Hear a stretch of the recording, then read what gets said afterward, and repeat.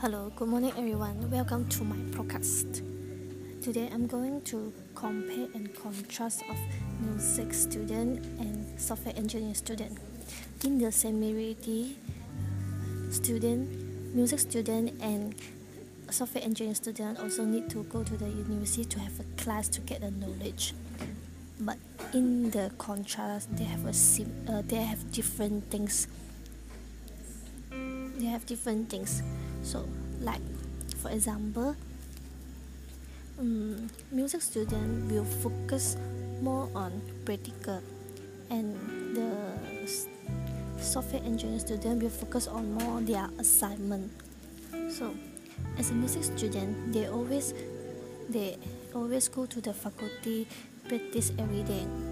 So they don't have the time to stay at home to have a leisure time.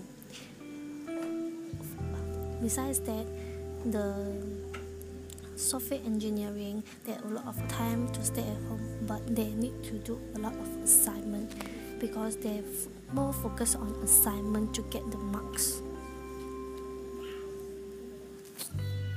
Then, as a music student, when the final exam is coming soon, the music student will focus more on practical, but the software engineering student will focus more on their theory because there are a lot of theory they need to study to focus on their exam.